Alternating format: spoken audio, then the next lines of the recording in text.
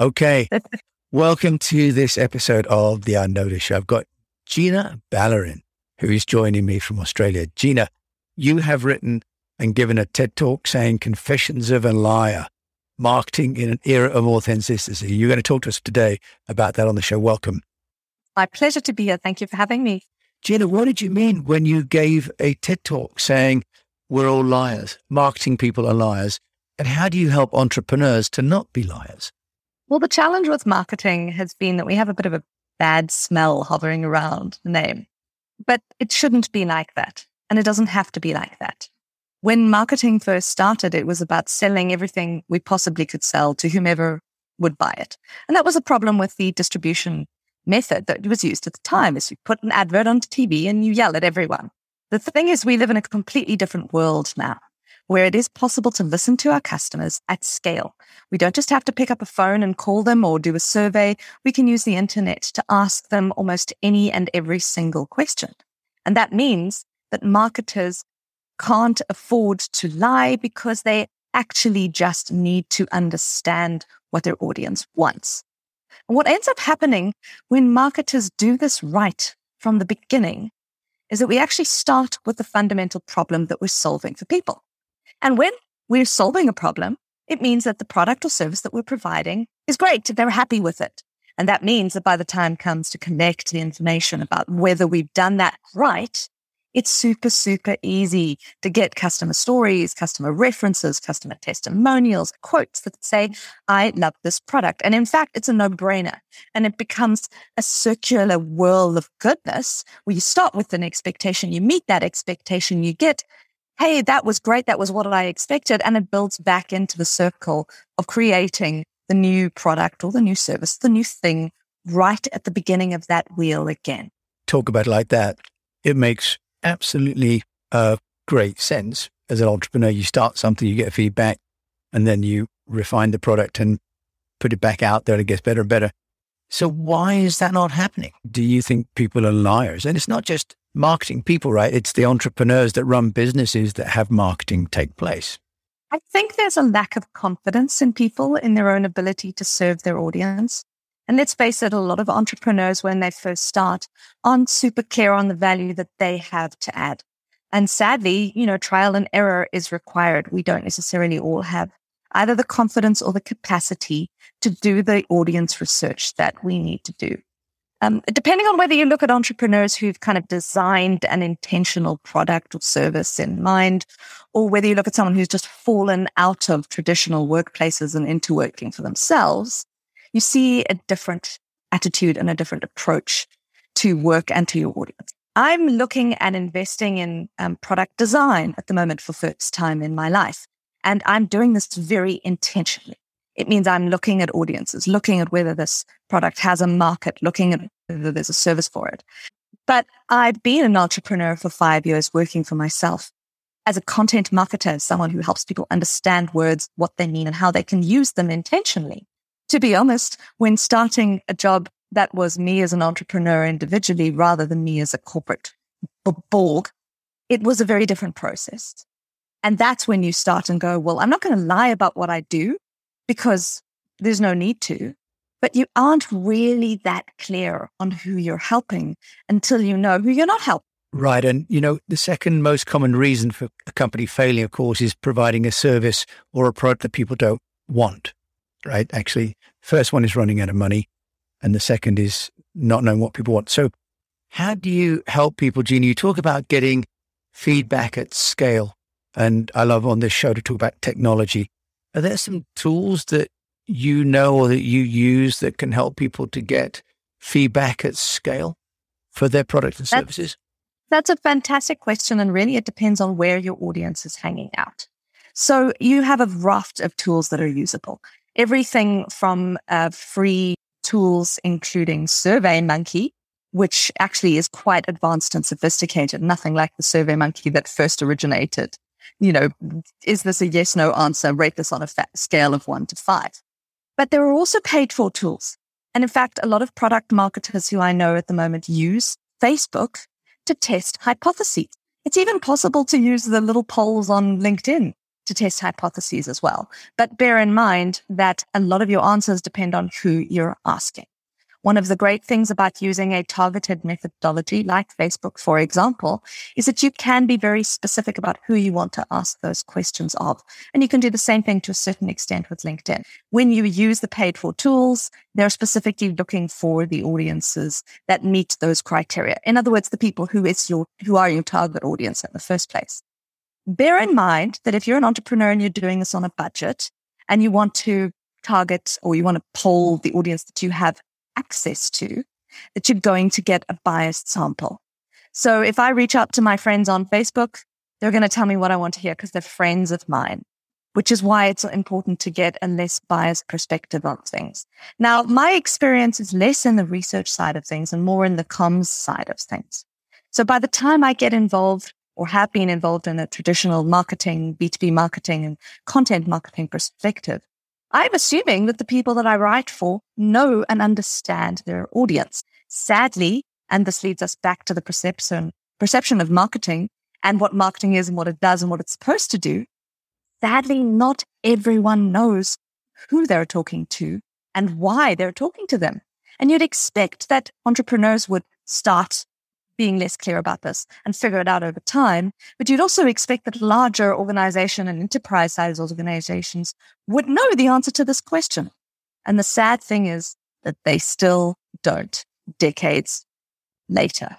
And is that, you think, because people are focused on what they're building and what they've committed to build rather than what they sort of have been told by the audience that they want to be delivered?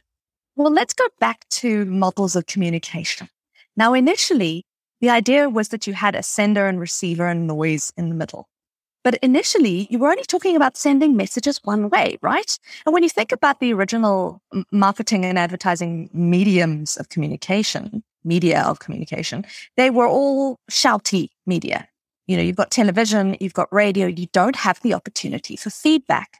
If you look at a communications model that has evolved, you've got the sender and the receiver and the noise and the feedback, which then has its own noise. And what ends up happening is that you were able to listen to people more effectively. Social media fundamentally changed the nature of marketing communication so that it was no longer possible or no longer advisable for organizations just to have one-way communications. And what happens is that often marketers sit in that distribution method. They think about how they want to get their message out there, and they don't necessarily pay as much attention to the information that comes back, which can almost be more important than the message that's getting out there in the first place. And there are, in fact, much better ways of listening to your audience, one of which is simply testing your marketing campaigns. If you're going to do an A/B test, you test one version against another version, see which ones performs better. And ironically, you are actually listening to your audience when you're sharing those messages in the first place. So from a practical point of view, Gina, you say an A/B test. For an entrepreneur who may not be that familiar, that sounds like twice the work. From a simple practical point of view, how do you do that? I mean, people say, I'll do an A/B test and then you'll find out. But how? Different headlines, different pictures? Do you need to write 2 different email newsletters? What do you have to do that test? From a practical perspective, one of the best ways to do it is not to do an A/B test before you send out a campaign, because more often than not, entrepreneurs don't have enormously large databases, which means you can't necessarily get a meaningful, reasonable sample size if you split them in half and do a true A/B test, or if you send out 10% on one instance and then 10% on the next and then 80% to the one that does the best, because we just don't have databases that give us a meaningful response. But what we can do is test over time. So for example, if you have a newsletter, you try out a certain format, and then the next time you might try it out with images instead of without images. And the next time you might try it out, well, you found that more people responded to the image version, then you'll try changing the headline format or structure. Look, a lot of it comes down to iterative, stepwise refinement, as they say in software terminology, which is basically step by step, get better and better. And to be honest, isn't that what we all do, right? As we learn what to do and what not to do. But I want to come back to the point about failure and fear, which I actually think is something that drives a lot of entrepreneurs, either the the fear of failure drives us to try and make it perfect the first time, or the fear of failure prevents us from actually doing things in the first place. So one of the most important lessons I think I can share with anyone who's trying to communicate effectively with their audience is rather try something, anything. If you get it wrong the first time, that's great because you can learn from it. If you get it wrong the second time, even better, because it means you can test and see, what did I do differently between the first and second time, and improve. So Jean, this sort of idea of sort of at least getting out there and trying and getting and feedback is really, really powerful. I know that, and thanks for sharing that now. But you think as well that we have a fundamental problem that people can't communicate meaningfully, don't you? So what do you mean by that? Because presumably if we keep failing repeatedly, we'll just end up upsetting people. So can you give us some insight into how we fail to communicate at a kind of a basic level? Because we could solve that, right? If people are aware of it and have a mindset change. There's an old phrase that we have twice as many ears as we have mouths in order that we might listen twice as often as we might speak. And I think people forget that. 2 ears, 1 mouth. Listen twice, speak once. And part of the problem with that is that when we're communicating, more often than not, we're communicating to be heard. We're not communicating to listen.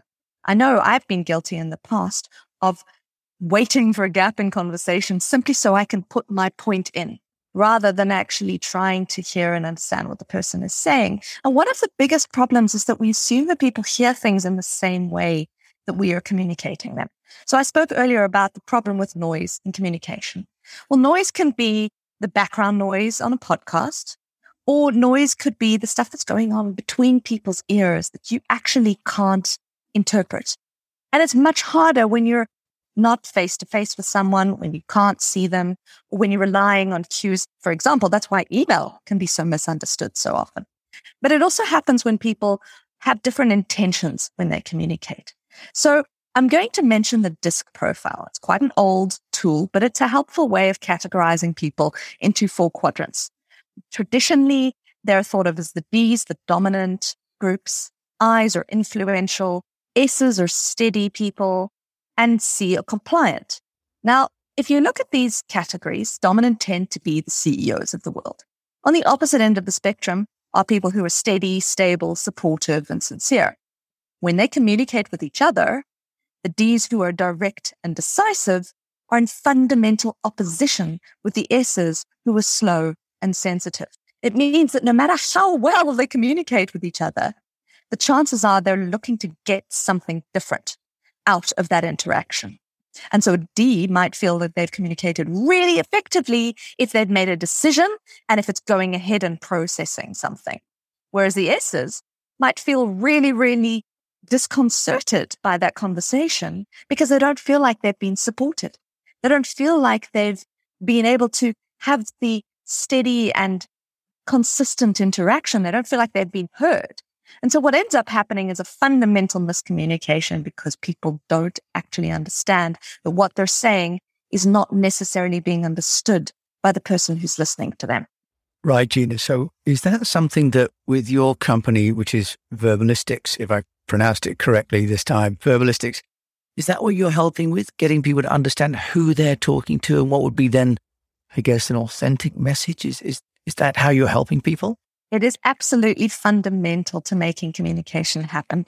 Verbalistics is a content marketing agency. What we do is we make sure that people hear the right words and that the words are in the right context. But the evolution of Verbalistics is going to be about how to help people understand what meaning is for them.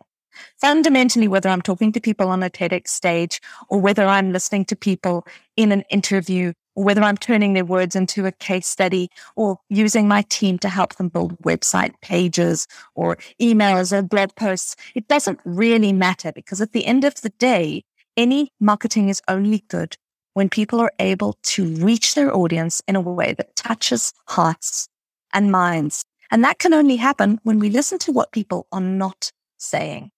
And when we ask our audience what they think. And the problem with a lot of marketing is that we just don't actually want to listen because we're so busy trying to get messages out that we think are going to influence people. And the lesson I can leave for the people on your show today is actually don't just listen, but actually listen with your hearts. And there's a very big difference between wanting to solve a problem and actually understanding whether people need that problem to be solved, whether they even have that problem in the first place. So with Verbalistics, we try to help people communicate more meaningfully. Whether you're looking at actual content production for your organization, whether you're looking at trying to speak better, listen better, or build communication skills in your team, that's what Verbalistics stands for. Genuinely meaningful communication. Okay. And then presumably that's starting to think about the kind of language that your audience is going to be familiar and willing to listen to your message in. That's a really important point. You're absolutely right, because it comes into the tone of voice that people use. One of the things that marketing agencies often do when you first bring them on board, not that entrepreneurs necessarily want to bring a marketing agency in right at the beginning, but they might over time as the business grows, is to define who you're talking to and how you want to communicate with them. You might have a tone of voice that is very vibrant and vivacious. You might have a tone of voice that's very formal and a little bit process-oriented. The important thing is to think of your brand as a reflection of who you are and who you want to appear to be. And that really comes down to defining how you want to talk to people. I find that I really enjoy doing ghostwriting for CEOs of organizations because there's nothing that makes them prouder than to see their own voice in writing and go, wow, that's amazing, Gina. Did you write that? And I'm like, well, actually, you did. All that happened is I was listening as you wrote. And this is really a reflection of you, your personality, what you believe, who you are. And I think if we come back to the question of honesty, really great entrepreneurs are able to be honest enough about their brand and what it stands for right at the beginning. And that honesty shines through in their marketing. That honesty allows them to touch the hearts and minds of their audience. And as a result, when they ask someone, hey, what did you think about product or service? They get that honesty reflected back at them in a way that allows them to attract new audiences in exchange. So Gina, then if I can say that's about authenticity, right? About being authentic as a person, as a leader, as an entrepreneur. And Gina, what about you as an entrepreneur? How do you get your own business noticed? Obviously, you're very skillful at that. So how have you as an entrepreneur gone about getting your business noticed? Well, a lot of entrepreneurs in the software as a service space or in the B2B world actually end up working for organizations where they're part of an extended team or part of an extended marketing team. I'm fortunate in that I have clients across all of the world. And what happens is when they're delighted, they tell other people. So word of mouth is, of course, a very important way of reaching new audiences, but so are things like newsletters. I use LinkedIn extensively. And the book, actually, The Secret Army, Leadership, Marketing, and the Power of People, is a really great way. People call it sometimes a really thick business card. That's a great way of introducing people to the thoughts and the thought leadership that I try to put in front of people. And I regularly post on relevant publications, including the Content Marketing Institute, where I have a quarterly column called The Content Therapist. So all of these are ways that I use to reach out to people, and of course, podcasts. And so it's a delight to be able to share the knowledge that one accumulates over time to be able to help others feel less afraid about sharing their own voice. And I think if there's one thing we could teach entrepreneurs, it is to be brave and to realize that who you are and what drives you is going to drive the success of the organization. And the world, quite frankly, needs to hear more from people about what drives them, what makes them happy, what makes them angry, why they run their businesses, why they create this brand new thing in the first place. Wow, what an inspiring and great way to follow that up then, Gina. Gina Ballerin joining me all the way from Australia, from Verbalistics. Thank you so much for sharing this idea that one needs to be authentic and to take some risks, but also to be listening as much as speaking. Gina, thank you so much for letting me listen to you today. My pleasure. Thank you for having me.